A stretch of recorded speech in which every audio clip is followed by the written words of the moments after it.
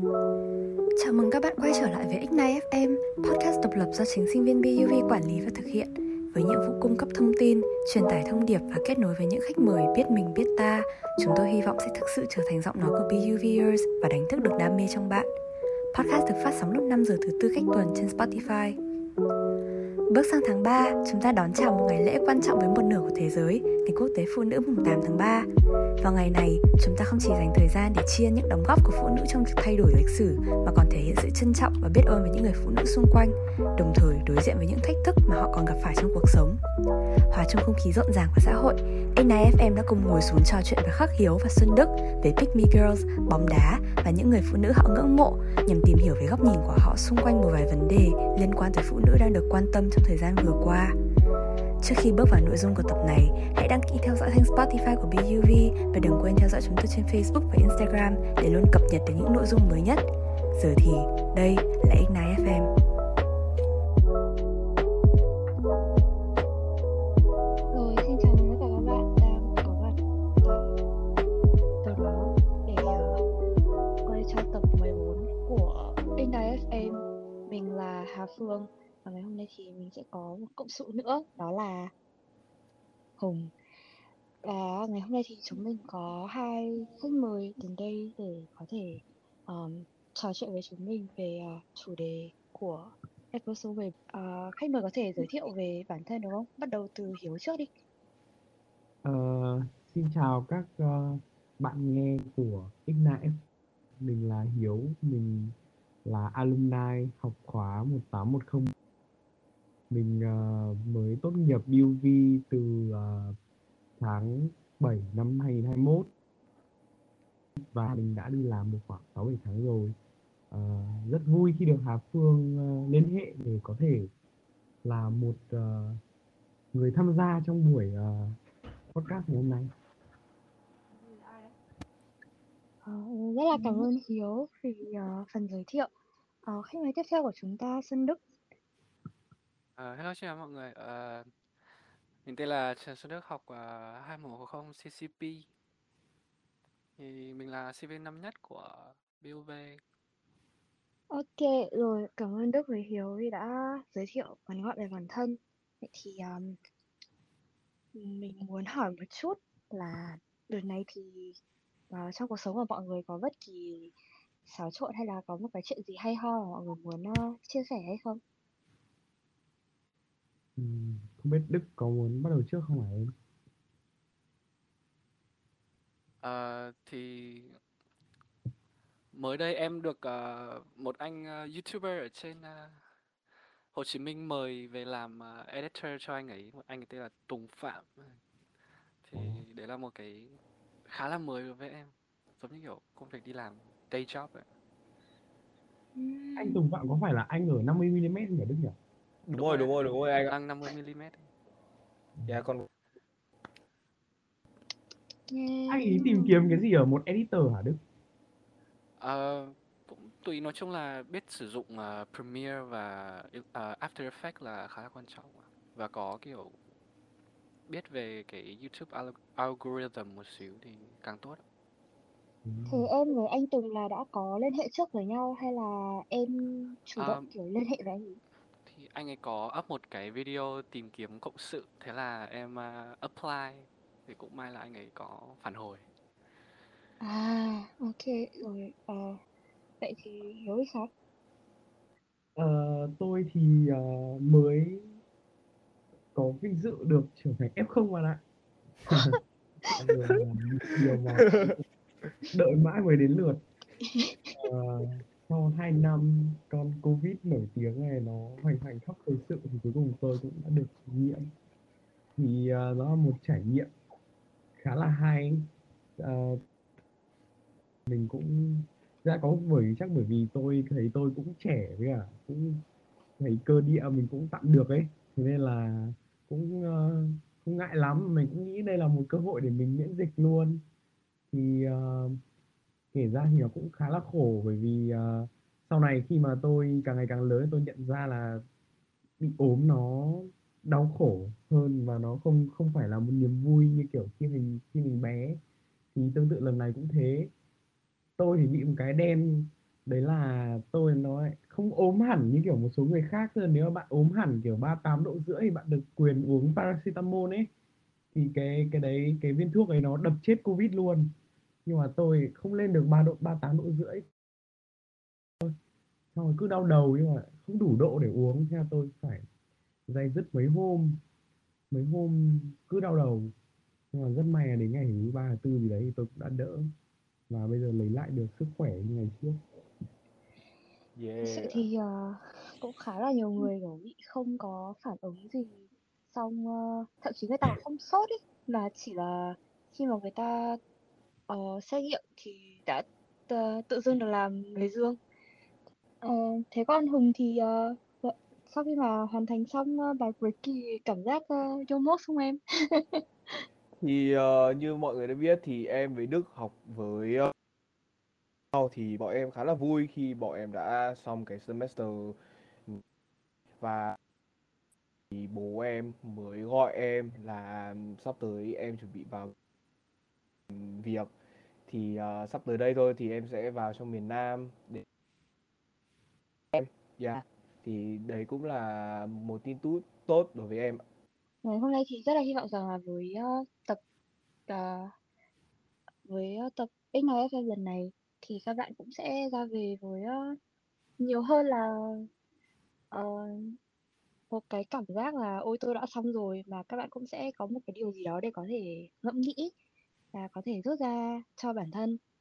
Thì như đã trình bày từ trước thì mô típ của tập này sẽ là một cái cuộc nói chuyện rất là cởi mở và thoải mái về một số những cái vấn đề mà uh, team X9FM đã loại lọc được trong thời gian qua.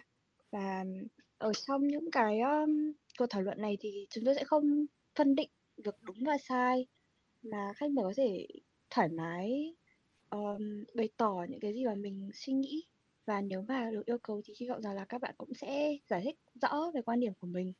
Ok, thì như mọi người đã biết thì dạo gần đây mọi người có biết về cái việc là đội tuyển nữ Việt Nam mình đã vào World Cup không?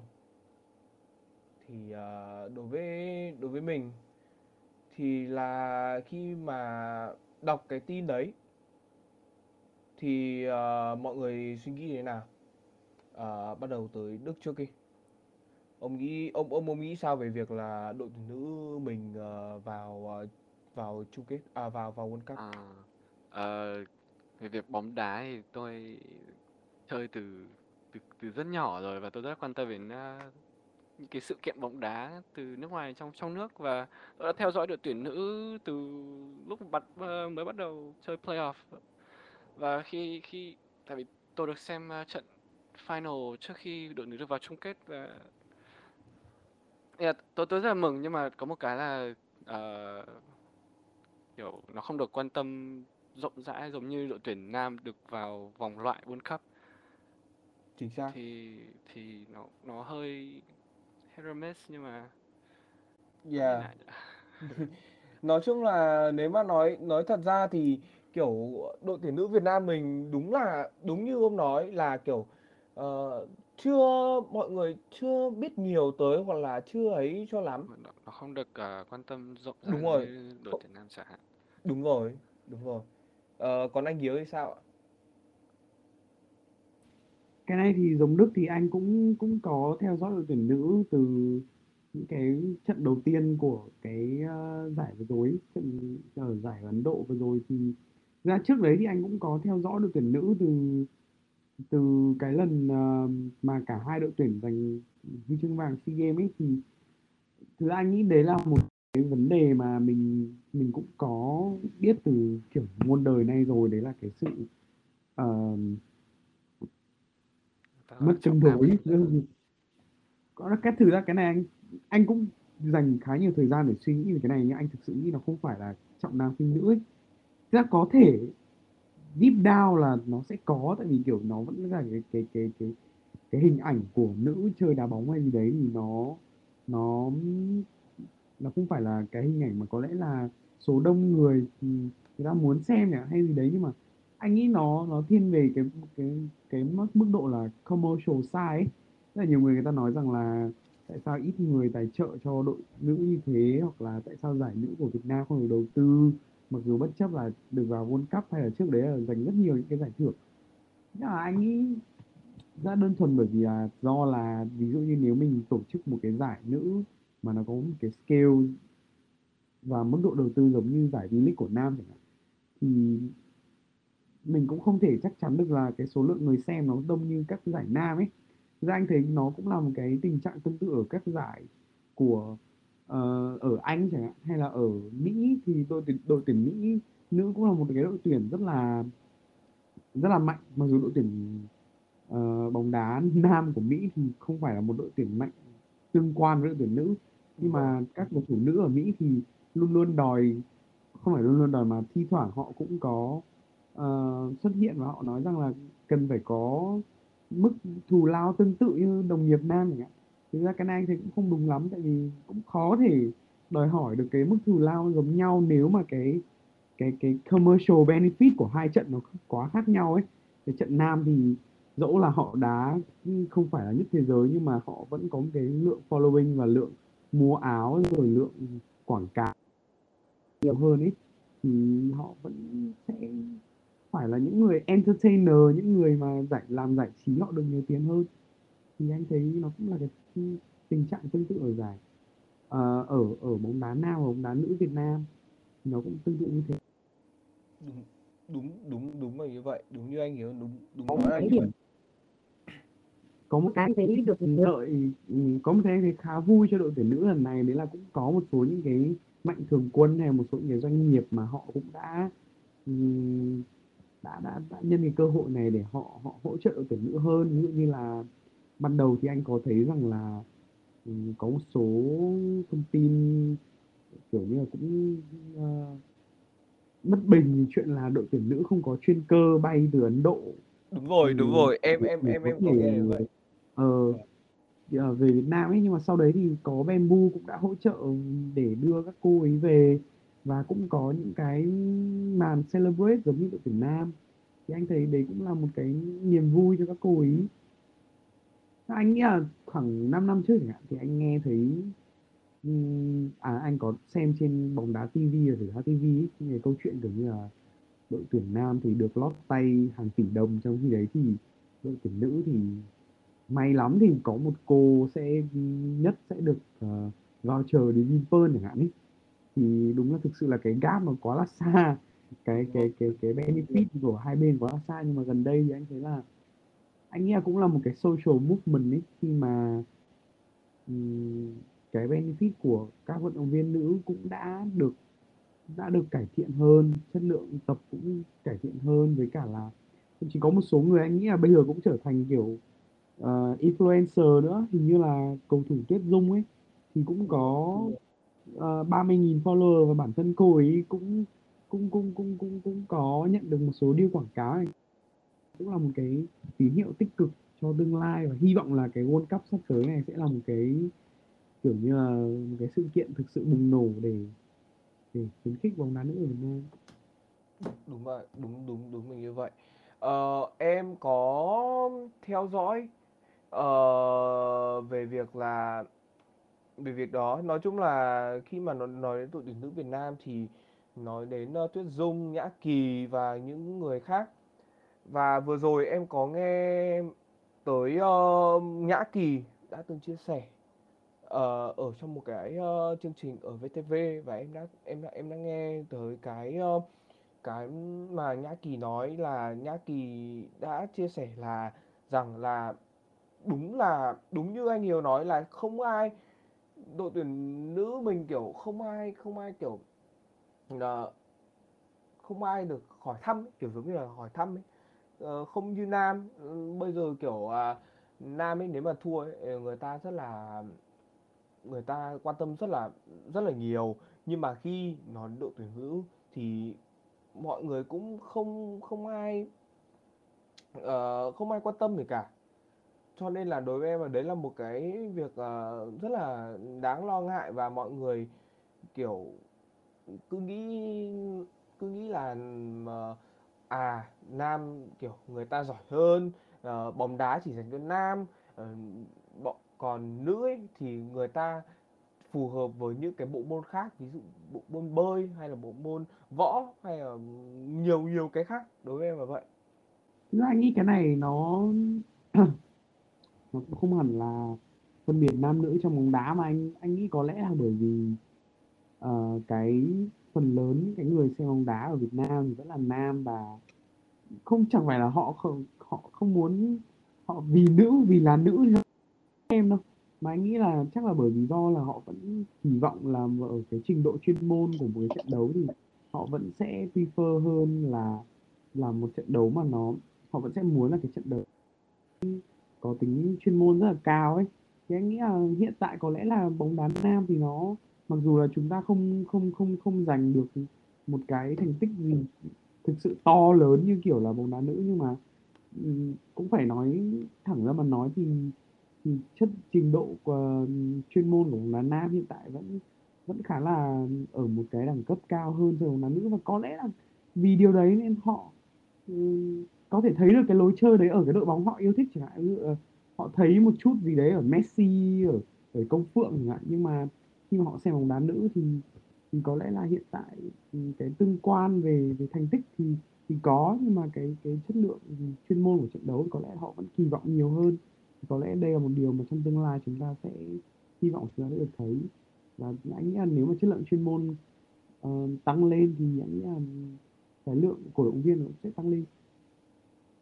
Ừm, khi mà nghe Hiếu nói, tự dưng tôi lại nhớ ra một cái, đó là khi mà nhắc đến, kiểu, chất lượng chuyên môn các thứ ấy, thì, ờ, có một số người cũng đưa ra một số những cái lời chỉ trích, ví dụ như là, ờ, ờm, thì đội nữ thắng, ok ok, rất rất là chúc mừng các bạn, nhưng mà có phải là cái sự tung hô này của các bạn hơi nông cạn rồi không?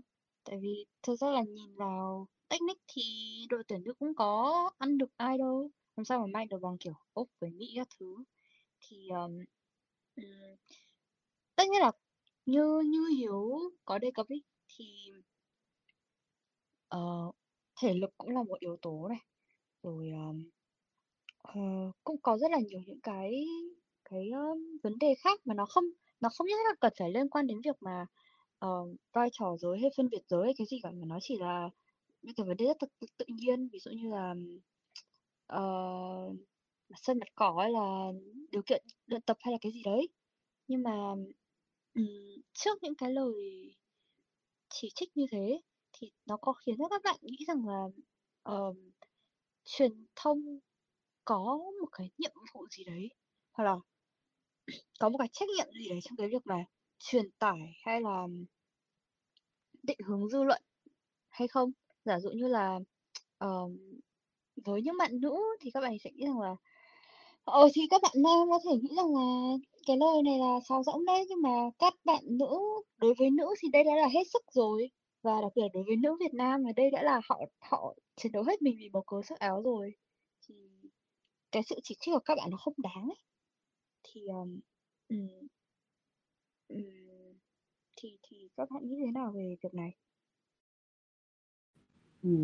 Tôi chỉ nghĩ là có lẽ là với cái trường hợp của đội tuyển nữ Việt Nam được giành cái tham dự World Cup vừa rồi, thì tôi nghĩ cái target để mà trong tương lai, thay vì là cố thuyết phục cái giới mày râu gọi là hãy xem bóng đá nữ nhiều hơn đi ấy.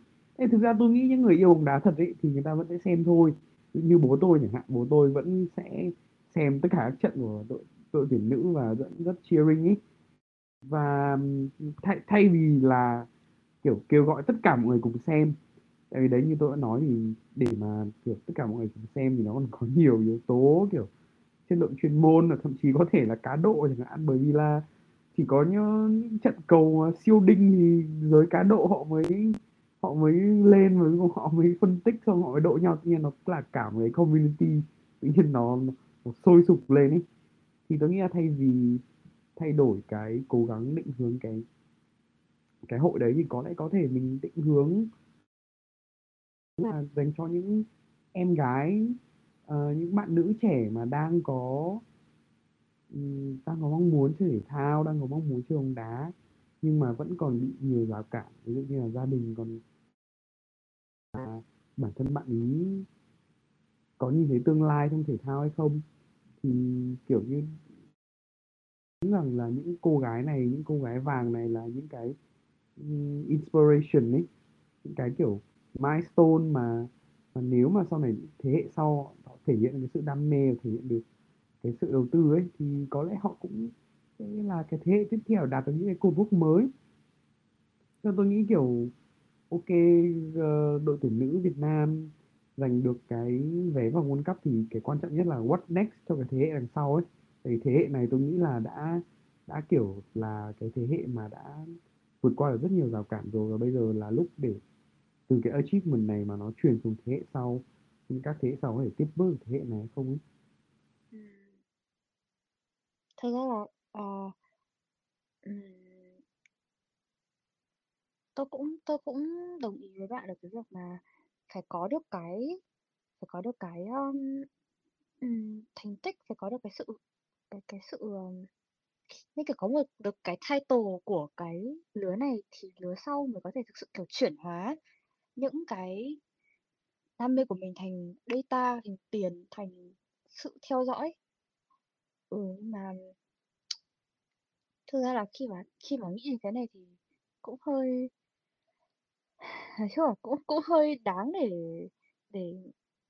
suy nghĩ, nhưng mà tôi nghĩ rằng là tôi cũng không về điểm nhìn của giới cho lắm, tại vì cái mà tôi quan tâm hơn ấy là truyền truyền thông về việc này, chứ không chỉ bản thân việc mà ờm, ừm, đội tuyển làm được một cái gì đấy và họ nhận được cái sự chú ý cho được sự chú ý mà tôi nghĩ là tương xứng với những cái gì mà họ đã bỏ ra.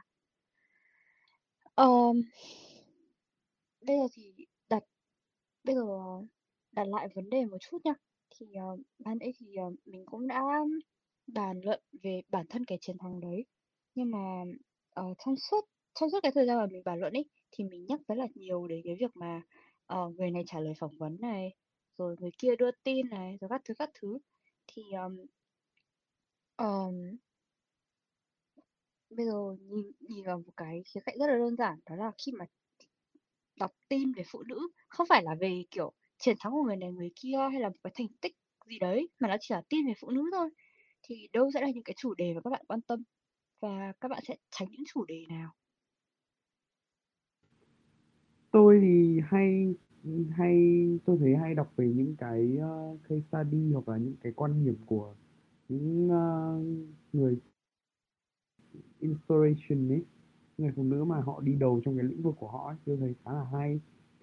Ờ, Ừm, ví dụ như là gần đây thì tôi có hay nghe podcast hay là đọc các cái bài quan điểm của bà Tôn Nữ Thị Ninh ấy, tôi thấy cũng khá là ừm, hay. Cái người phụ nữ mà họ là leader của cái, có lẽ cái generation của họ đi, mà họ có, nhưng tôi nghĩ là họ họ họ rất là subtle trong cái suy nghĩ của họ ấy, kiểu họ không quá là shouty, họ không quá là kiểu ừm, đòi bất cứ một cái gì mà vô lý cả ấy, mà họ cũng thấy rằng là có những cái vấn đề như thế này, nhưng mà trong cái bối cảnh là xã hội như thế này thì chúng ta sẽ cần phải tiếp cận như thế này ấy. Thay vì là họ đi ra và họ đòi ví dụ về nữ quyền chẳng hạn, họ không đòi ngay lập tức hoặc là họ bắt buộc là phải như này như kia ấy, mà họ có những cái phân tích rất là hay, tôi thấy khá hay. Hoặc là những cái case study về ờ, phụ nữ thành công trong business chẳng hạn.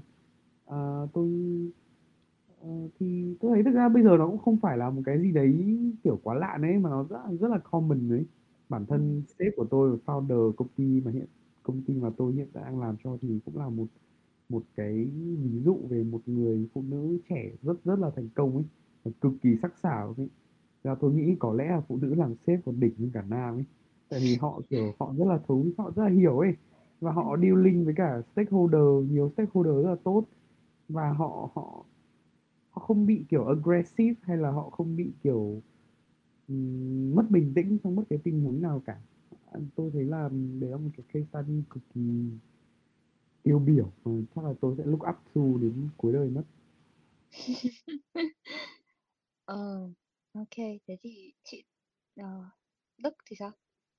Và em cũng khá là giống với cả anh Hiếu, em cũng rất là thích nghe ờ, những cái người mà người ta là tiên phong về việc tự tự thân vận động, tự làm chủ được cuộc sống của mình. À, ví dụ như là CEO của YouTube là hình như là Susan đúng không? Một mình cô hay là that woman, she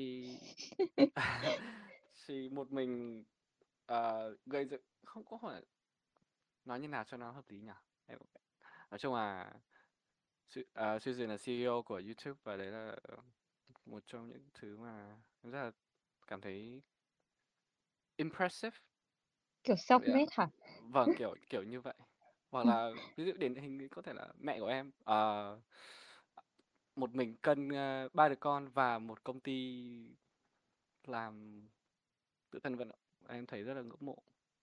Ừm, ờm, Công nhận đấy, gần đây tôi tỷ lần hơn, kiểu chả biết nữa, mẹ tôi kiểu mới đổi sếp ấy, đợt 1 2 năm ấy, xong rồi thấy bây giờ mà mẹ tôi làm nhà nước nhá, nhưng mà vẫn phải kiểu 7 giờ sáng đến đêm, xong rồi sau đấy lại vẫn tiếp tục kiểu household chore, xong rồi cuối tuần vẫn làm kiểu kiểu đấy, mà mẹ tôi sắp nghỉ hưu đến nơi rồi nhưng mà vẫn điên. Thì ừm, thực sự là mình thấy ở nhiều, ví dụ như đợt vừa rồi thì ờ, là lần thứ hai tôi chuyển ra ở riêng ấy, mà nhưng mà lần này là tại vì tôi chỉ làm full time nên là cái workload của tôi với cả cái responsibility của tôi nó cao hơn hẳn ấy. Thì đi làm thấy mệt kinh khủng luôn đấy, mà xong rồi về thì mình chỉ phục vụ bản thân thôi nhá, chỉ phục vụ bản thân thôi, nhưng mà cũng đã mệt lả rồi. Nhưng mà mẹ thì kiểu không những là vừa đi làm xong rồi lại còn làm xa cơ, kiểu tôi chuyển nhà chỉ để ở gần hơn với công ty ấy, để làm nó mọi thứ dễ dàng hơn ấy. Nhưng mà mẹ tôi thì kiểu vẫn làm xa, vẫn 20 cây đi về, xong rồi làm mọi thứ, handle mọi thứ ấy. Thì nói chung là rất là ngưỡng mộ. Đấy, chúng ta mới có thể thấy được là sự chủ động của phụ nữ nó cao Đúng lớn rồi, như thế nào. đúng là vậy. Nhắc đến phụ nữ thì cũng phải nhắc tới cả mẹ mình nữa.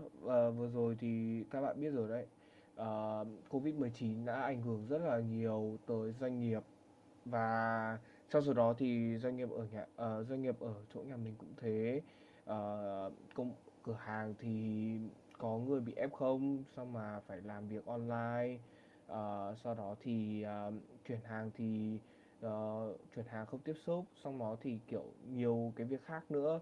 Mẹ mình cũng mình rất là nhớ thương mẹ mình, ngày nào cũng phải bê hàng, mấy thùng hàng mang sang Hà Nội để bán hàng. Sau đó thì còn kiểu thường hay đi tỉnh để xem là người ta làm ở chỗ trang trại xem như thế nào. Nói chung là vừa rồi thì em rất thương mẹ em, và em đã quyết định là ờ, bỏ ra cái số tiền mà em đang có cùng với bố em để mua cho mẹ một món quà.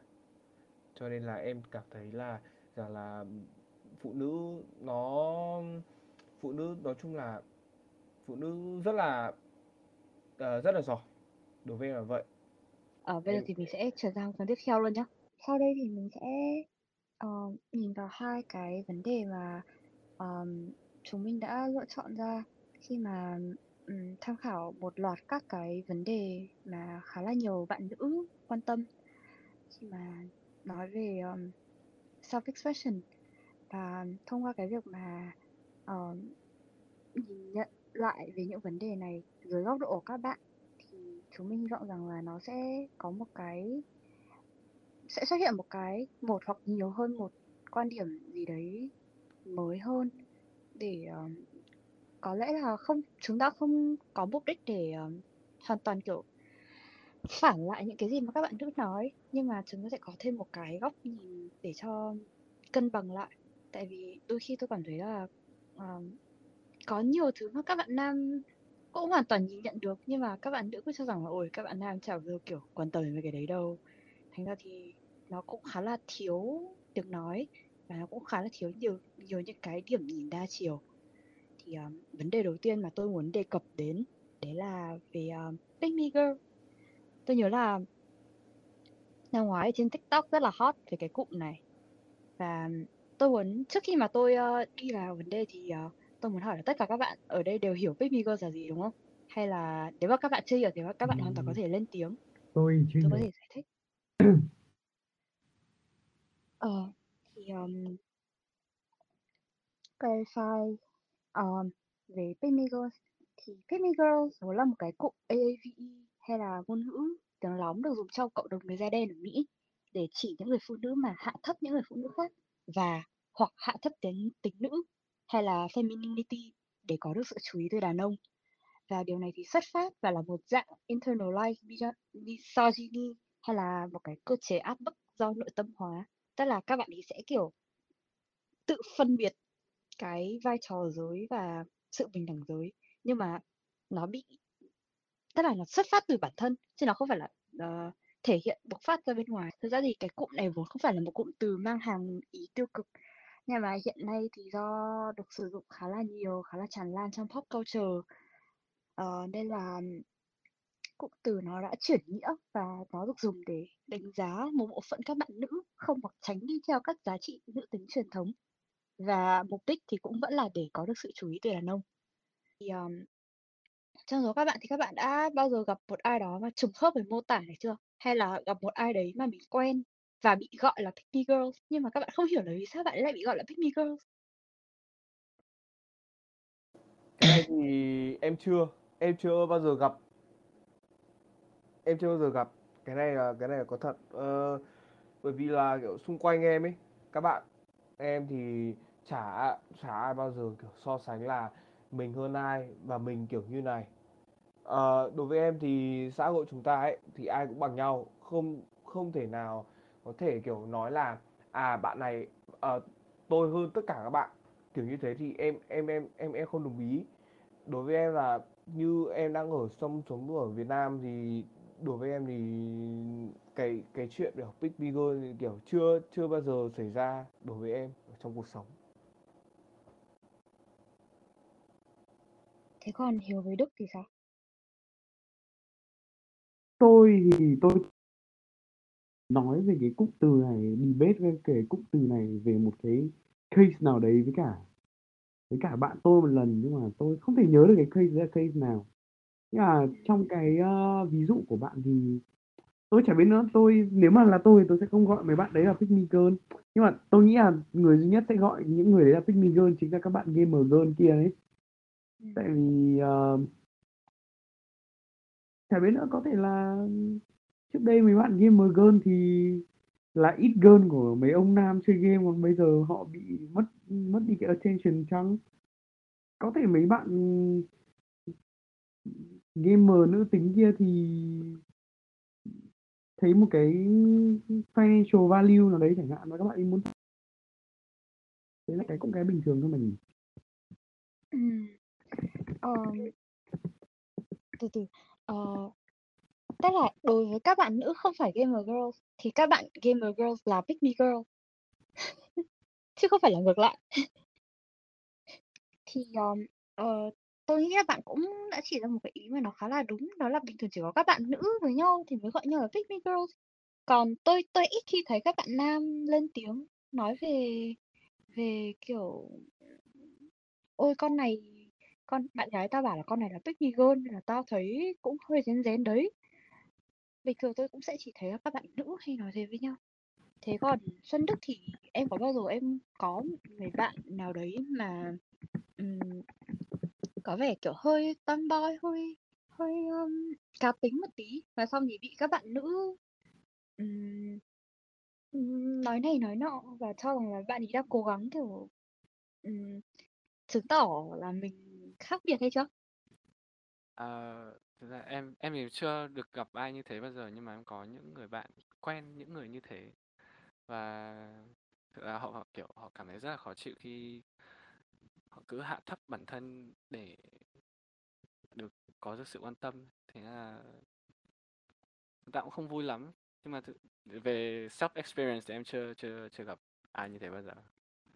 Với bạn, theo góc nhìn của một người nam, thì nếu mà bạn gặp phải một người bạn hay là người quen nào đấy bị gán cho cái biệt danh này, thì bạn nghĩ là bạn sẽ có thái độ hoặc là bạn sẽ xử lý như thế nào?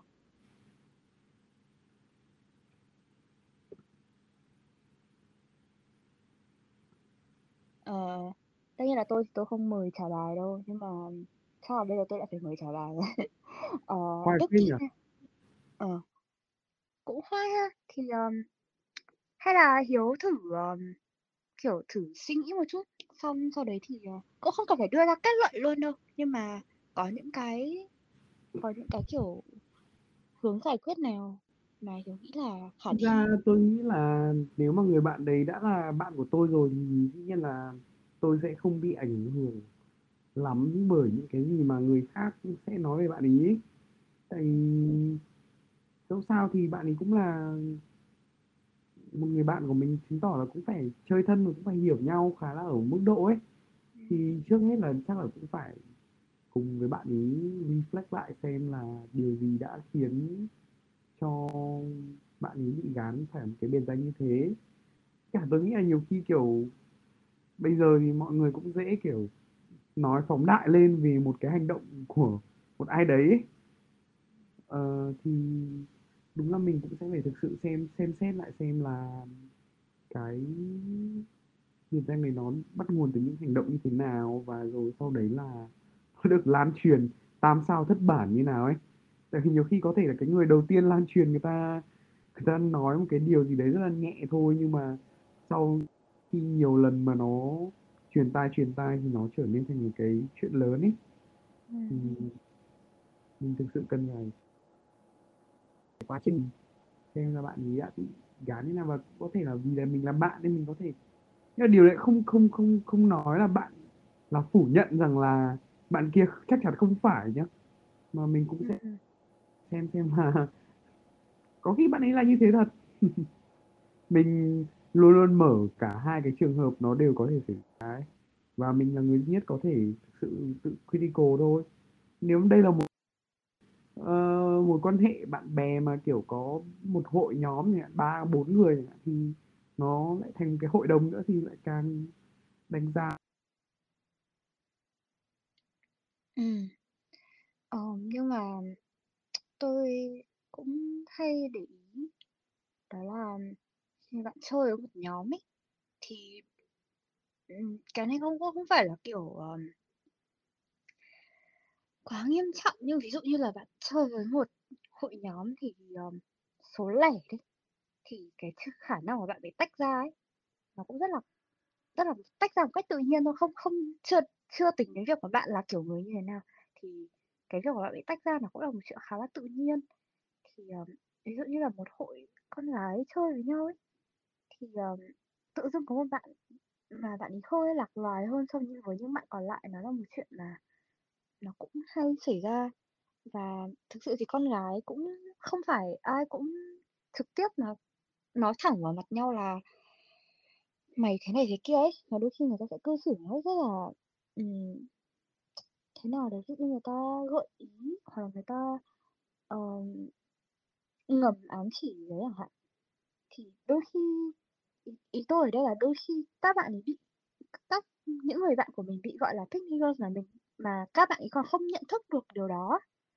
Và Ờ, mình đôi khi cái hướng nhìn của mình nó sẽ là mình nhìn thấy những người bạn khác nói những người bạn khác của mình nói về một người nào đấy như thế, và người đấy không ý thức được điều đấy, và mình sẽ có những lựa chọn, hoặc là mình lựa chọn nói chuyện thẳng thắn với nhóm bạn đấy và kiểu tìm hiểu ra vì sao mà mình nói chuyện với người bạn kia, hoặc là mình vẫn là mình nói chuyện với tận nhóm bạn đấy, nhưng mà mình khuyên nhóm bạn đấy là không nên nói những cái lời như thế ra á. Thì hỏi Hùng đi, thì nếu mà Hùng mà bị kẹt giữa cái tình huống như thế thì Hùng nghĩ là mình sẽ có cách giải quyết như thế nào? hay là mình cũng sẽ kiểu im lặng và để mọi chuyện nó tự diễn ra thôi, tại vì chuyện ở con gái là chuyện ở con gái, mình không nên kiểu chen vào. Đối với em thì đối với em là chuyện của con gái thì nó rất là nhạy cảm. Nếu mà hai con gái mà nói chuyện với nhau, thông đồng với nhau cảm luôn, đối với em là vậy. Em đã từng bị ở trong cái trường hợp như thế. Ờ, hồi cấp 3 em đã gặp cái trường hợp là kiểu có một bạn ấy, bạn ý kiểu cực kỳ béo, xong mà có một bạn kiểu lớp em cũng gầy, xong toàn kiểu nói nhau này, xong mà cái bạn mà béo kia thì bạn bảo là tao đang thích thằng này, xong mà cái bạn mà gầy thì bạn ý kiểu đã yêu bạn ý rồi, nhưng mà cái bạn béo ấy kiểu cứ kiểu khiêu khích cái, xong nói với bạn nữ đấy kiểu mày sẽ yêu thằng này không lâu dài đâu, xong mà kiểu đến đến lúc mà kiểu cả hai bạn ý kiểu thông đồng nhau ấy, em thấy không được tốt, và em đã từng kiểu ngăn cản các bạn ý rồi, nhưng mà đối với em thì kiểu em cũng một phần em cũng không hiểu cái câu chuyện nó là bắt nguồn từ đâu, nên là đôi khi ấy, em kiểu khi mà em xem một cái mối quan hệ gì đối với các bạn nữ ấy, đôi khi em cũng hơi bị misunderstand một chút, nên là đối với em ấy thì chuyện của nữ thì để nữ giải quyết, kiểu thế. Ờ, thế còn Đức thì chị thực ra chị có một câu hỏi nó hơi phức tạp hơn cho Đức. Ờm, đấy là với một trường hợp nào đấy mà tự em cảm thấy là ở bạn nữ này có một cái gì đấy mà nó, sau khi mà em đã biết được cái định nghĩa về Pick Me Girls và em đã dần dần em được chứng kiến một vài những thứ như thế trên mạng xã hội hoặc ở đâu đó, thì khi mà em gặp một bạn gái mà có cái cảm giác là bạn này hơi hơi giống miêu tả ấy, thì em nghĩ là em sẽ chủ động tìm cách tránh, hay là em vẫn sẽ chơi, xong rồi thì em sẽ cứ liệu cơm gắp mắm, kiểu thấy bạn như thế nào đấy thì em sẽ cố gắng kiểu giúp cho bạn sửa. Thì nếu mà đã là một trong những người bạn của em thì tính của em thì em rất là thích giúp đỡ người khác. Và nếu mà bạn ấy có như thế thì nếu mà nó là mọi người thấy nó nếu mà em cảm thấy điều ấy nó hơi toxic một tí thì em sẽ nhắc nhở, sẽ giúp đỡ bạn ấy thay đổi. Mà nếu mà bạn ấy tiếp tục và làm những điều à, tiếp tục giữ được cái tính như thế thì em cũng không không biết là có thể chơi được với nhau nữa không, nhưng mà cuộc sống bạn ấy thì bạn ấy tự quyết định, còn em chỉ là người giúp đỡ bạn ấy. Còn là việc mà bạn ấy chấp nhận cái sự giúp đỡ của em hay không thì đấy là quyền của bạn ấy. Ừm, ờm, Thật ra là như như ban nãy mình có nói ấy, thì Pick Me Girls nó là một cái định nghĩa mà nó khá là tính nữ với nữ ấy. Vậy nên là đôi khi các bạn nam cũng không thực các bạn nam có thể kiểu không để ý tới việc này, nhưng mà một khi mà nó nó diễn ra với mình ý, thì mình nghĩ rằng thì mình cảm giác rằng là nó sẽ rất là tốt nếu mà các bạn có thể để ý, và các bạn có thể tìm một cách nào đó, có thể là khéo léo hoặc là cũng có thể là kiểu nói thẳng mặt, nhưng mà các bạn sẽ không khiến cho các bạn pick me girl ấy cảm thấy ờ, xấu hổ về bản thân, nhưng mà đồng thời thì các bạn cũng cũng có thể giúp đỡ cho các bạn ý để các bạn ý nhận ra được rằng là có những cái suy nghĩ này nó không ổn ý, hoặc là các bạn nên nhận ra rằng là bản thân có giá trị hơn so với việc mà chỉ thể hiện bản thân để phù hợp với một cái tiêu chuẩn, hoặc là um, một cái ảo một cái fantasy nào đó về việc mà các bạn nam sẽ thích những bạn nữ như thế này, các bạn nam sẽ thích một bạn nữ giống như bro của mình hơn là một bạn nữ giống như một bạn nữ. Ờm, có một cái khía cạnh nữa mà khi mà nói chuyện với Hùng thì mình cũng nghe Hùng nói, thì Hùng có muốn tiếp tục thảo luận không? Dạ. Thì Như các bạn đã biết nhá, thì là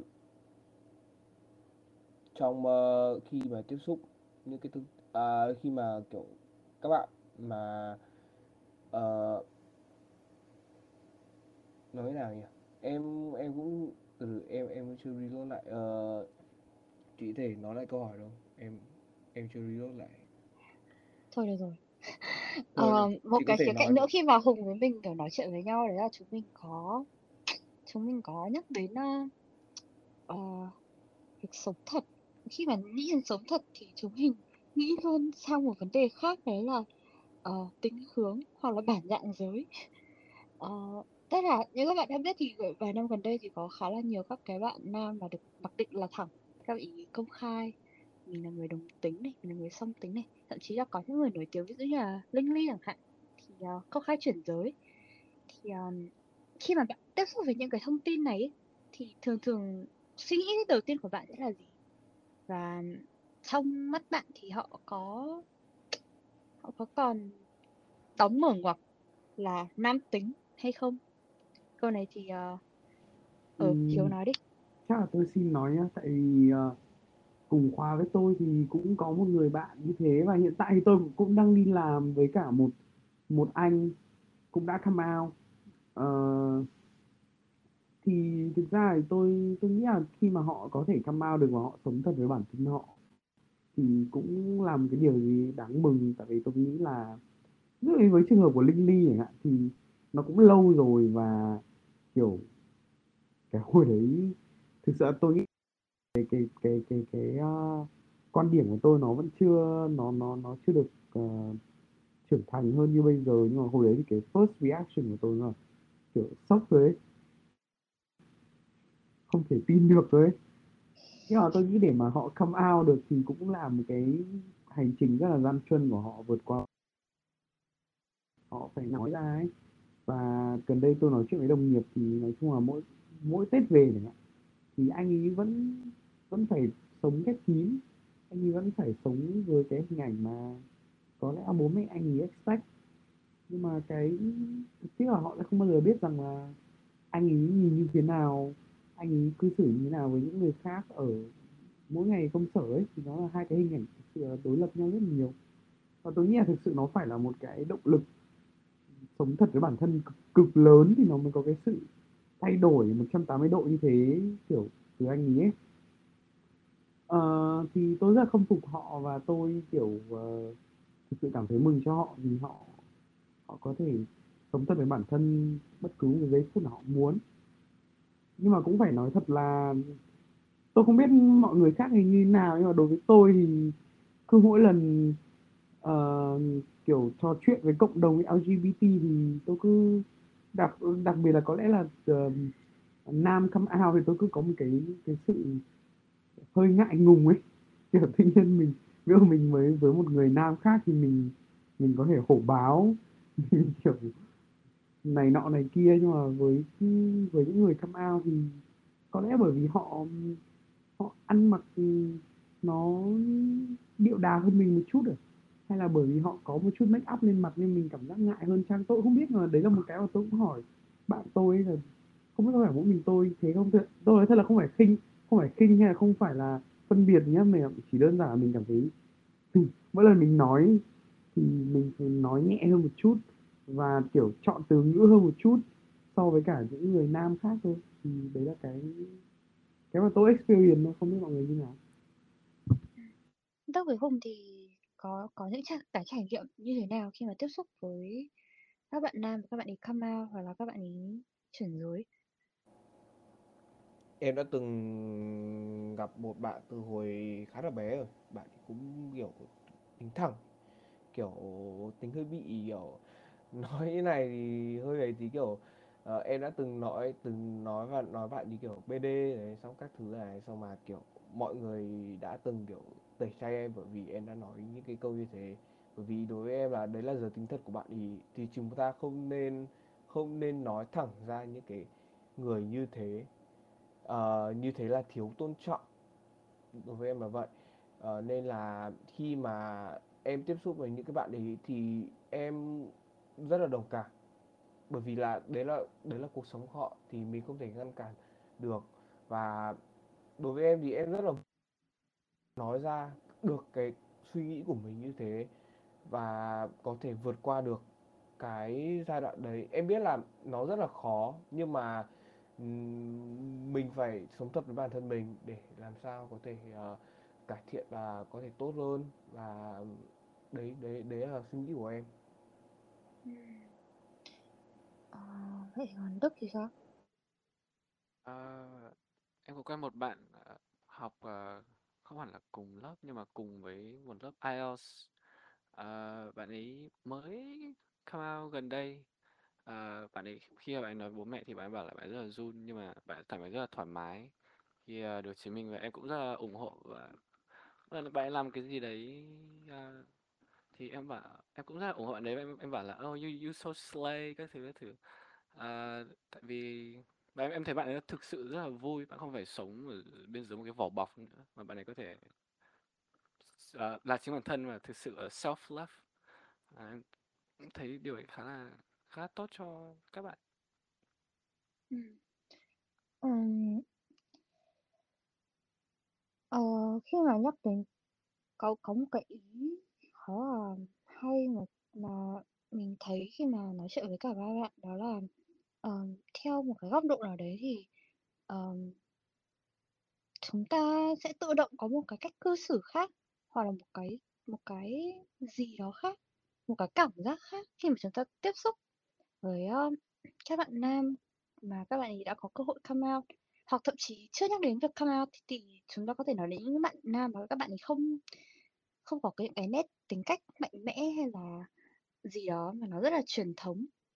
Thì ừm, theo các bạn là cái cách cư xử, cái sự thay đổi trong cư xử này nó có được tính là một cái sự thấu hiểu và chấp nhận hay không, hay nó chỉ là một cái sự kiểu thích nghi tự nhiên thôi? Khi mà nói là xã hội thấu hiểu và chấp nhận ở đây thì ý mình có nghĩa là ừm,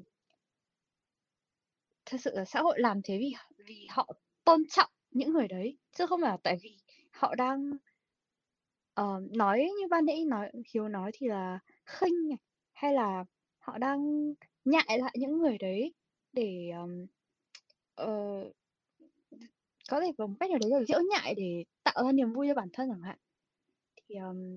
Thì bây giờ mình muốn cái câu hỏi này mình muốn cả ba bạn đều có thể kiểu nói chuyện với mình, chứ mình hơi ngại khi mà cứ để từng bạn nói như thế này á. Thì các bạn có thể thử chia sẻ ý kiến của mình hay không? thực ra mà Ừ, nói thực ra mà thôi nói em thực, chứ. ok để em nói trước vậy.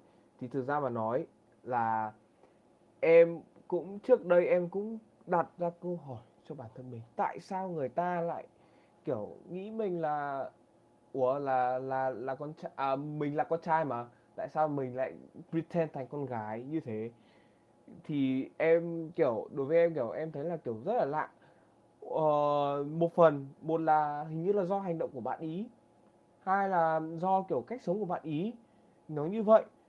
Và em đã từng gặp cả cái trường hợp là các bạn nữ ấy, kiểu các bạn ý cũng từng chơi các bạn nam, hoặc là bạn ý tiếp xúc với môi trường văn hóa mà kiểu ví dụ là gaming chẳng hạn, thì các bạn tiếp xúc quá nhiều bạn nam đến mức mà kiểu cái tính của các bạn ý và cái phong cách của các bạn ý nó thay đổi dần dần, và dẫn đến việc là kiểu các bạn thay đổi giới tính ý. Cho nên là đối với em thì là đôi khi là em đặt khá là nhiều câu hỏi về họ, nhưng mà đối với em là càng đặt nhiều thì kiểu sẽ gây kiểu khó chịu cho người ta.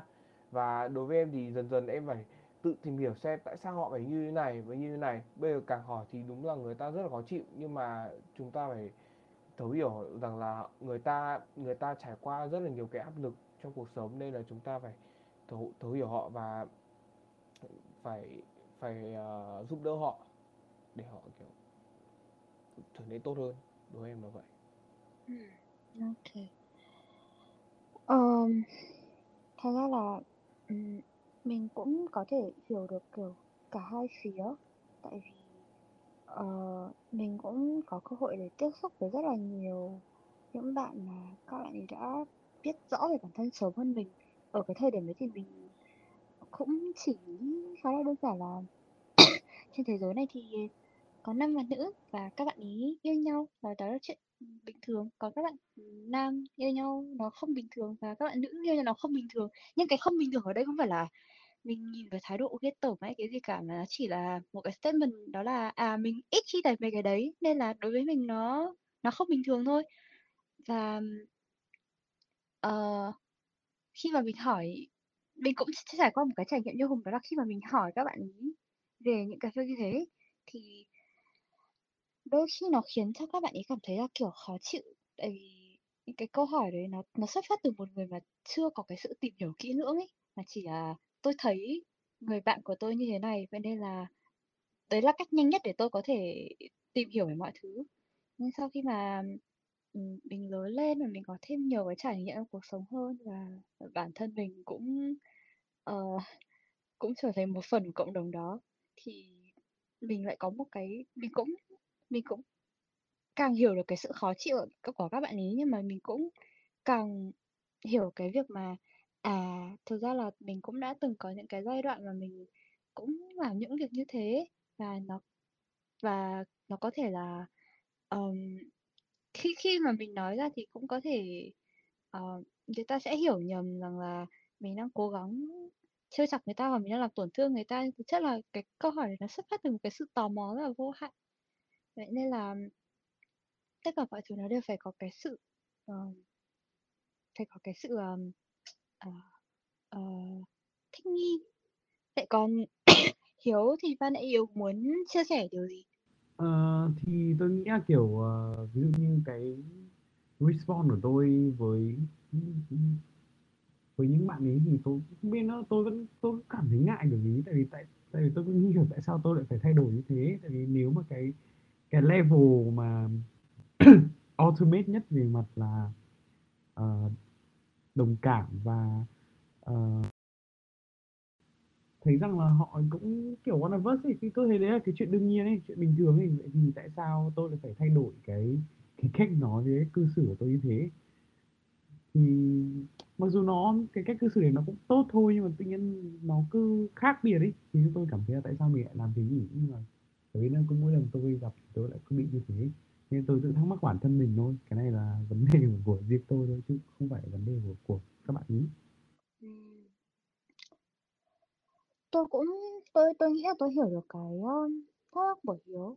Thì, một trong những cái điều mà tôi hay được nghe khi mà tôi nói chuyện với những người bạn mà đã come out rồi ấy, đó là, các bạn ấy cũng nhìn nhận vấn đề giống như Hiếu vậy.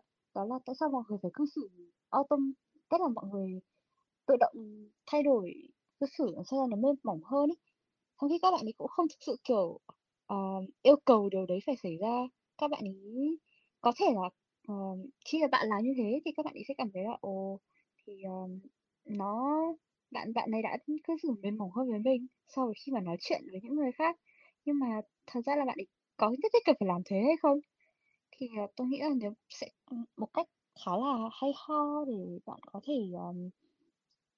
dò hỏi các bạn ấy, đó là, ờ, bạn đặt ra một cái câu gì đấy mà nghe nó rất là, kiểu, bình thường đi, xong sau đấy thì bạn sẽ xem cái cách, ờ, cái cách phản ứng của bạn ấy trước cái câu đấy nó như thế nào. Và sau đấy thì liệu bạn sẽ dựa vào cái đấy để bạn, ờ, lựa chọn cách nói. Nó cũng sẽ là một cái, nó không phải là một cái thứ mà bạn có thể, kiểu, ngày một ngày hai là được, nhưng mà, ờ, tôi nghĩ là không phải bất kỳ người bạn nào mà, ờm, ở trong cộng đồng đấy cũng cần phải, nâng niu nâng chứng, hướng như hướng hoa. Nhưng mà tôi cũng muốn bạn biết rằng là bạn cũng không phải là người duy nhất mà, có những cái thắc mắc như thế. Vậy thì, Đức thì sao? Em nghĩ thế nào về việc mà, ừm, cách mà em nghĩ là xã hội có đang thực sự, kiểu, chấp nhận những bạn nam như thế hay không? Hay là xã hội chỉ đang, kiểu, người ta đang nửa làm quen và nửa giễu nhại? em có một cái reaction khá là giống với cả anh Hiếu, là kiểu mỗi lần gặp những bạn đấy thì ờ, kiểu nó là phản xạ tự nhiên ấy, tự nhiên mình lại cư xử khác một xíu, trong trong khi đó là trong lòng thì không không có ý như thế, nhưng mà nó tự nhiên là nó như thế. Thế em cũng khá thắc mắc là tại sao lại có một cái kiểu cư xử như như thế với người ta. Ừ, cũng lạ ghê, kiểu như nó cũng hơi bị awkward ấy, kiểu Vợ mình nhận kiểu nó éo đây éo phải mình, nhưng mà mình không thế. Em cũng giống như trường hợp của anh Hiếu với lại Đức, là cũng như thế. Mình cứ kiểu ban đầu thì mình không muốn dám bộc lộ đâu, xong một lúc sau kiểu sao nhìn khó chịu ấy nhở, nhìn có thể tin được nó là người như vậy kiểu thế. Không, cái này của anh thì khác, anh nhìn người ta anh không bị khó chịu hay gì cả, chỉ là anh cư xử khác thôi. vâng, đấy Tức em là cũng kiểu cư xử kiểu cái cách mình nói chuyện mình cảm thấy nó khác thôi ấy. Và có lẽ là không cảm thấy mình không cảm thấy tự tin mà khi mà ở trong tình huống một một chẳng hạn ấy, thì mình cũng thấy nó cứ kiểu cũng có cái elephant in the cái room ấy. kiểu nó hơi ờ ngượng một xíu. Hơi ngựa. Cũng Yeah. có khả năng là mình cũng sẽ vô tình offend họ mà mình cũng không biết ý. Thế Vâng nên đấy. cho nên là mình cũng kiểu có cái sự cẩn thận nhất định. Tôi nghĩ là nó cũng có một phần yếu tố, nó là ở việc đó. Mình nghĩ rằng là bây giờ mình có thể ném hết cái phần câu hỏi còn lại đi, mình chuyển luôn sang phần cuối. Ờ, Thật ra là ờ, từ những cái ờ, từ những cái bên trên ấy, thì bạn có cảm thấy là những cái vấn đề mà bạn vừa vừa nói nó là những cái vấn đề mà quan trọng không? Hoặc là giả dụ như bạn có cơ hội được viết lại cái kịch bản này và bàn luận những cái vấn đề khác hơn mà bạn chú ý, mà nó liên quan tới phụ nữ hoặc là nó liên quan tới điểm nhìn của các bạn, thì các bạn sẽ muốn nói về điều gì hơn? Tôi sẽ bắt đầu từ Đức trước đi. Cam ăn nhỏ. Đức tôi là một người rất là từ tốn suy nghĩ, cần thời gian để ờ, thấm nhuần Ok, câu hỏi. vâng, em hơi chậm hiểu.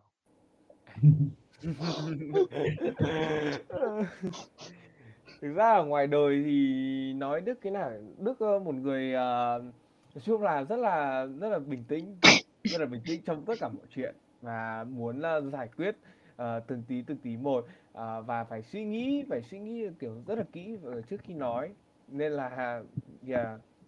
Đúng rồi, nhiều từ lúc em cũng thích live life dangerously, nhưng mà có những lúc thì chúng ta phải chậm lại, slow down. Yeah. Thực ra cũng không sao mà, tại vì mình càng kiểu suy nghĩ thì mình càng tránh được những cái rủi ro ấy. Đúng rồi. Em có thể nói trước vậy. Ừ. Nếu mà viết lại một cái kịch bản mà liên quan đến nói về phụ nữ, thì em sẽ nói tới những cái thành công mà phụ nữ đã làm cho xã hội hiện nay. Đúng em là vậy. Bởi vì là em thấy là ở ngoài kia có rất là nhiều rất là nhiều chị, nhiều bác, còn nhiều cô làm bao nhiêu thứ mà em nói thật với mọi người rằng là em rất là ngưỡng mộ, em cực kỳ ngưỡng mộ luôn. Ví dụ như là CEO của Vinamilk, bà Mai Kiều Liên. Đúng không nhỉ? Em nhớ không, em không nhớ là chắc là bà Mai Kiều Liên. Bà ý gây dựng Vinamilk đến tận thời điểm hiện tại thì đối với em là bà ấy rất là giỏi luôn ấy. Từ một bàn tay trắng đến hiện tại thì bây giờ là hãng sữa số 1 Việt Nam rồi. Anh Hiếu với mọi người sao? Ừ. Anh thấy có lẽ là cái script lần này của mình hơi hơi vĩ mô quá chăng, thế nên là có lẽ là cũng hơi anh với Đức thì có lẽ cũng gặp khó khăn một chút trong trong cái nhiều nhiều câu trả lời ấy. Kiểu nhiều khi kiểu chưa nghĩ ra được, hoặc là Vâng, nó là một cái vấn đề mà bản thân mình cũng đang đang cần phải tìm cái câu trả lời ấy. Đấy Ờ, thì ừm, có lẽ là nếu mà anh thay đổi kịch bản thì có lẽ là ừm, ờ, nói qua một chút về các cái kỷ niệm với những người, hoặc là cũng giống như người phụ nữ em ngưỡng mộ nhỉ. Thì nhiều khi nó chỉ là Đúng những rồi. cái nhiều khi nó là những cái người ngay gần mình nhất ấy, kiểu ví dụ như là có thể là những người lecturer ở BUV, hoặc là nếu mà mình có cơ hội gặp anh chị ở SR hay là phòng marketing hay gì đấy thì cũng có thể là họ, hoặc là của anh, hoặc là thầy cô giáo cũ của anh ấy, thì nhiều khi có thể là mình sharing về cái cuộc thi về người phụ nữ tôi yêu chẳng hạn, thì mình có thể từ đấy mình khơi gợi ra những cái câu chuyện ấy. Còn hiện tại thì anh thấy mình cũng đã bàn qua được về nhiều cái vấn đề mà cũng còn khúc mắc ấy, nhưng anh nghĩ là có thể là do bản thân kiểu cái kinh nghiệm sống của tất cả chúng ta vẫn còn đang kiểu khá là hạn chế ấy. Thì nhiều khi kiểu mình có những cái statement hay là những cái mà mình còn phải suy nghĩ nhiều thêm, hoặc là mình cũng chưa tự tin ra để mình nói lắm. Thì đấy. Còn Đức thì sao? yeah, em khá là thích câu trả lời của anh Hiếu, tại vì nó khá là đúng với những gì em đang nghĩ. Nhưng mà để thêm thêm vào cái kịch bản này thì chúng ta có thể nói về những cái mặt mà người phụ nữ, không phải, nói về những cái mặt chúng ta chưa được thấy của những người phụ nữ, chắc thế. Đấy là my opinion. Chứ Yeah. thực sự cái script này nói chung là nó cũng khá là đầy đủ, nó cũng có các Ừ, script thì anh thấy kiểu cũng được, kiểu mình cũng sẽ nhai được thôi. Nhưng mà và thực tế là đến khi lúc mà mà mình thực tế không như là mơ, kiểu Đúng rồi. về mình phải plan Đúng tackle thì rồi. nó lại là một câu chuyện khác. planning với cả execution nó khác nhau. Có Ờ, một cái câu chuyện như này, trước khi làm cái podcast này em đã bàn bạc với lại chị Phương rồi. Nhưng mà nó đúng như em dự đoán, nó đã đi sai một cái hướng khác, nhưng mà đối với em thì buổi podcast này cũng khá là thành công và cũng chuẩn bị đi vào một cái kết rất là ok. ừm, thật ra là chị nghĩ là chị khá là biết ơn tại vì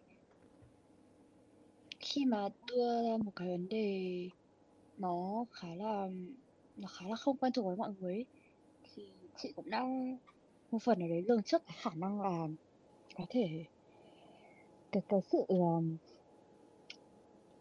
vì tức là cái phản ứng của mọi người nó sẽ mất nhiều thời gian hơn á. Ờ, thì vậy thì chị cũng rất là vui tại vì đến cuối cùng thì mọi người đã chuyển sang một cái hướng khác, nhưng mà cái hướng đấy cũng là một cái hướng mà ừm, khiến cho chị cảm giác là cũng có thể đây là một phần lý do vì sao mình muốn làm tập này á. Tại vì ừm, tập này nó không thực sự mang tính nó không mang nhiều tính xã hội, hay không không thực sự có ý debate, mà thực ra nó chỉ là một cái nơi để gợi chuyện thôi, và để mọi người nói chuyện với nhau. Và khi mà mọi người kiểu chia sẻ về những cái gì mà mọi người cảm thấy thích ý, thì chị cũng cảm thấy là ồ, những cái này cũng là những cái mà chắc chắn là mình thích, nhưng mà mình biết là những người khác cũng sẽ muốn nghe. Và ừm, thực sự thì nếu mà cho chị viết lại kịch bản thì chắc là chị cũng sẽ viết lại kịch bản đấy. Tại vì đây không phải là kiểu kịch bản mà chị thực sự kiểu ờ, chị cũng thích nó, nhưng mà chị sẽ thích nó với một cái mức độ mà nó có vẻ là ờ, đơn giản hơn, hoặc là nó có thể chị có thể lấy được những cái gợi ý từ Hiếu và Đức để ghép vào. Nhưng mà chị cũng khá là vui khi mà mọi người cũng cũng nhìn nó theo theo cách mà chị mong muốn, thay vì nhìn nó là kiểu ôi đây là một cái kịch bản khô khan quá, đây là một cái kịch bản kiểu thế nào đó khác. Có một cái câu hỏi cuối cùng mà chị đưa ra Thế là vì sao mà Việt Nam lại có 2 ngày dành cho phụ nữ? Thực ra câu này nó cũng khá là dễ thôi, nhưng mà chị muốn nghe mọi người thử trả lời. Tại sao có 2 ngày phụ nữ là 20 tháng 10 và mùng 8 tháng 3 ấy? Ừ. Thì mùng 8 tháng 3 là là ngày quốc tế phụ nữ, đúng không nào? Ngày còn 20 tháng 10 là ngày phụ nữ Việt Nam. Thì đối với em là có 2 ngày đấy ở nước mình là cũng cũng là một cái hay, đối với em là vậy. Ờ, nói chung là phụ nữ ở trên thế giới chúng ta có rất là nhiều người rất là tài giỏi, và để tôn vinh vào những cái ngày này đối với em là rất là ý nghĩa. Cái thứ hai là khi mà có cả ngày 20 tháng 10 nữa thì đối với em là còn cả tôn vinh những người mà anh hùng cứu nước của nước Việt Nam mình nữa. Nên là đối với em thì có 2 cái ngày đấy thì đối với em là cũng là một cái thứ khá là ý nghĩa, về một phần là văn hóa và cũng như là về lịch sử bề dày của Việt Nam mình nữa. Đối với em là vậy. Còn về chuyện quà tặng của những cái ngày này đối với em là cũng là một cái thứ để chúng ta cực kỳ phải cân nhắc. Với những bạn nam hiện tại đang có người yêu, hay là những bạn nam nào mà có bố mẹ này, có em gái này, thì đấy là những cái thứ mà chúng ta phải nên cân nhắc, nhất là nam giới. Nói chuyện quá cáp với một cái chủ đề khá là gây cấn. Yeah. Thực ra là nó cũng là tùy vào từng người, kiểu người nhận quà. Ví dụ như tôi thì tôi nhớ là có một ngày lễ nào đấy, không không chắc là có phải ngày lễ phụ nữ hay không, hay là Valentine hay gì đấy, nhưng tôi nhớ là tôi mua kẹo để tặng cho tất cả các bạn gái, mặc dù bình thường ở những cái ngày lễ đấy thì sẽ là bạn nam tặng á.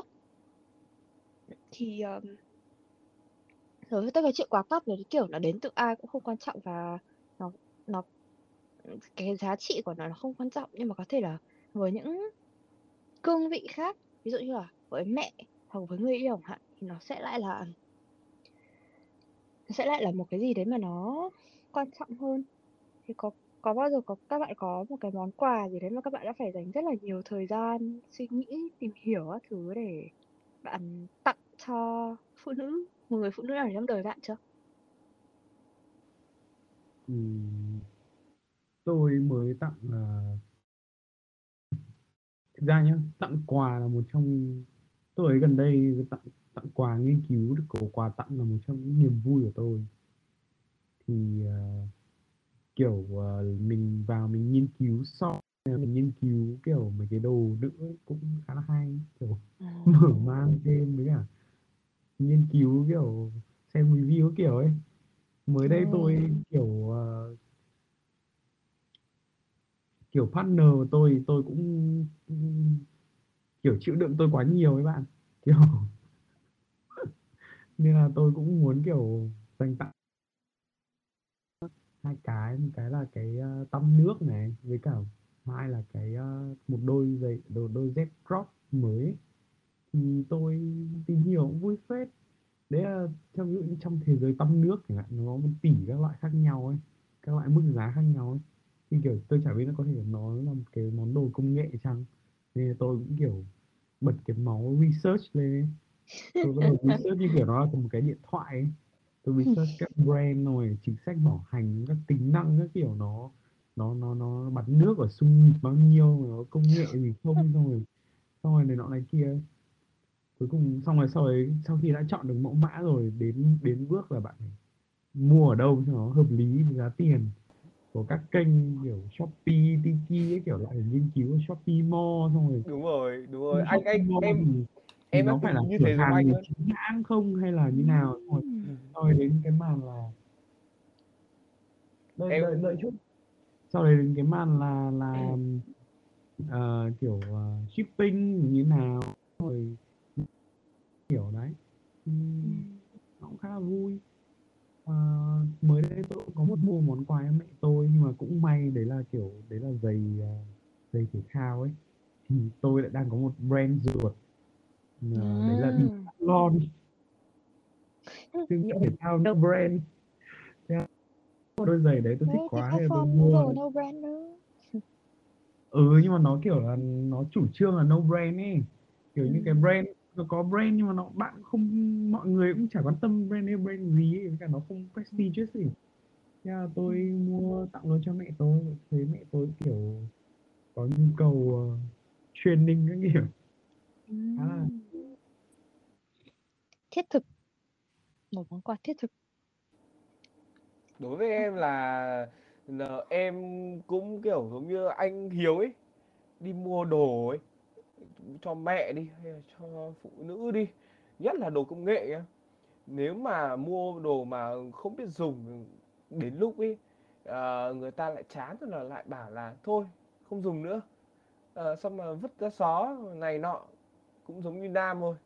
Đến lúc mà không biết dùng hay dùng chán quá cũng vứt vứt tuẹt ở một xó ấy. Đối với em là mua cái gì ý, thì chúng ta phải tìm hiểu cực kỳ kỹ và làm thế nào mà phụ nữ có thể hiểu rằng là dùng cái này nó tốt và dùng cái này nó lâu dài. Ok, thế ôi, bây giờ tôi lại hỏi Đức.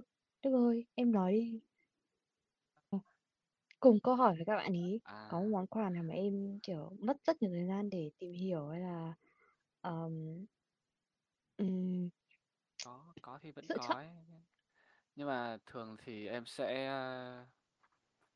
chọn những món quà mà họ không nghĩ là họ cần nhưng mà họ thực sự rất là cần, nhưng mà họ không nghĩ là họ cần cái đấy. Ví dụ như à, TMI một xíu, chính là cái em tặng cho đứa em gái của em cái để chân lúc mà đi vệ sinh trên bồn cầu á. Ồ. Thì khi mà mình đặt chân lên đấy thì nó sẽ trôi xuống dễ hơn á. Thì thay vì Ừm, mình phải nhấc chân, có thể đặt chân lên cái bục đấy. Đẹp đẹp đẹp đẹp đẹp, cũng Nói hợp chung lý là đấy, cũng hợp nói chung là lý. tùy từng người và tùy từng sự kiện, tùy từng situation. Ví dụ như cần tặng những thứ mà nó nghiêm túc một tí thì chắc chắn là sẽ có research, nhưng mà ví dụ như kiểu tặng sinh nhật hay là cái gì thì em sẽ chọn cái phương án là tặng những thứ mà họ không nghĩ là họ cần nhưng mà họ rất là cần. ok. Ờm, tí nữa em có thể nhắn cho chị link Shopee để chị có thể tìm hiểu thêm. Cảm ơn em. Ok, rồi bây giờ mình sẽ ờ, đi vào phần cuối của ờm, ờ, podcast ngày hôm nay. Thì ngày hôm nay thì các bạn có cảm nhận thế nào sau khi mà có một cái cuộc nói chuyện như thế này? Và nếu mà được thì mong rằng là các bạn cũng sẽ gửi lời chúc tới thính giả, đặc biệt là các bạn nữ đang lắng nghe Ignite FM. À, rồi thì cái này chỉ dành cho khách mời thôi, nên Hùng cũng không cần phải chúc đâu nhé. Rồi thì mời Hiếu với Đức, ai trước nào? Thưa anh trước ý được ạ, thì Ok, ok. chung là cũng tôi kiểu cũng nghe podcast nhiều ấy, nhưng mà chưa bao giờ được involve vào một cái buổi trò chuyện podcast cả. Thì tôi nghĩ là dĩ nhiên nó sẽ có những cái lúc mà nó hơi awkward một chút, tại vì kiểu dẫu sao thì mình cũng là những người kiểu tôi với bạn thì quen nhau, nhưng mà giữa tôi với Hưng thì cũng tôi với Hùng thì cũng lâu rồi không nói chuyện với nhau, không chưa interact với nhau, và tôi với Đức thì còn chưa quen nhau luôn ấy. Thế nên là kiểu dĩ nhiên là nó không thể tránh khỏi một số lúc mà nó hơi bị awkward, và bản thân như ban nãy anh em nói thì đấy là có thể chủ đề chẳng hạn thì nó vẫn còn hơi gặp một chút khó khăn với anh em, nhưng mà tôi nghĩ là overall thì cũng là một cái buổi nói chuyện mang tính xây dựng rất là vui, và là một cái, đối với tôi nó là một cái stress reliever, là một cái khoảng thời gian mà tôi nghĩ được những cái thứ khác, tại vì thực sự là trong khoảng thời gian vừa rồi thì kiểu công việc kiểu nó cũng khá là chán nản ấy, thế nên là chỉ mình kiểu để cái não của mình nó nghĩ là cái khác thôi cũng vui, thế nên là rất cảm ơn chương trình. Yeah, em Vậy thấy cái podcast này cũng là kiểu mở mang đầu óc của em sau một cái kỳ final quá kinh khủng, quá âm u, thế là em đã được join cái podcast này và thực sự nó rất là relaxing. somehow, some way.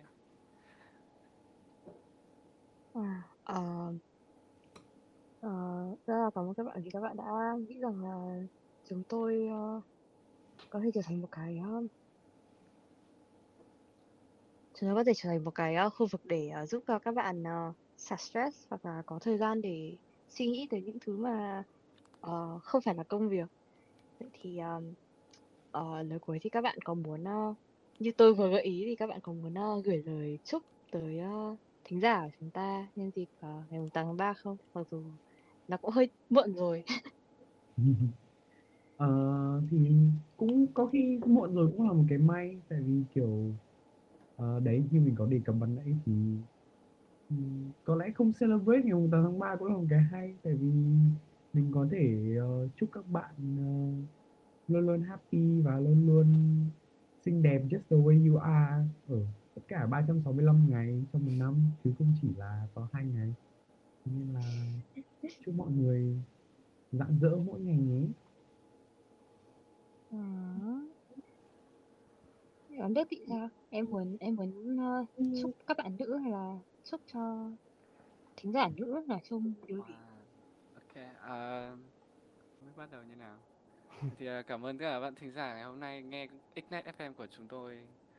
Và có một buổi trò chuyện, lắng nghe chúng tôi trò chuyện thật là vui vẻ và có một tôi không biết nói gì cả. Nói chung là chúc các bạn có luôn luôn happy with your life và hãy tự tin về bản thân và cuộc sống này còn nhiều điều tốt đẹp hơn. Yeah. Ok, rồi, cảm ơn các bạn vì những cái lời chúc rất là cần thiết. Và hy vọng rằng là các bạn thính giả và nghe Ignite FM sẽ có một cuộc sống vui vẻ và khỏe mạnh và tràn đầy hạnh phúc. Và mong rằng là các bạn sẽ đạt được những cái mục tiêu mà các bạn luôn mong muốn. Và hãy luôn cảm thấy rằng mình xứng đáng nhận được sự yêu thương từ tất cả mọi người nhé. Rồi, cảm ơn các bạn. Cảm ơn bạn Đức và bạn Hiếu vì đã tham gia cùng với chúng mình trong tập Ignite FM ngày hôm nay. Và rất mong là sẽ có một cơ hội nào đó được gặp lại các bạn. Có thể ở trong một mùa khác hoặc có thể là ngay mùa tiếp theo chẳng hạn, không biết nữa. Rồi, record dừng lại tại đây. Cảm ơn các bạn rất nhiều. Thay mặt cho đội ngũ Ignite FM, chúng mình xin được gửi những lời chúc tốt đẹp nhất tới những thính giả nữ đang lắng nghe chương trình. Mong rằng các bạn sẽ luôn khỏe mạnh, thành công và tìm được nhiều niềm vui trong cuộc sống. Ignite FM cũng xin được dừng lại tại đây. Cảm ơn các bạn vì đã lắng nghe và hẹn gặp lại trong số tiếp theo vào ngày 23 tháng 3.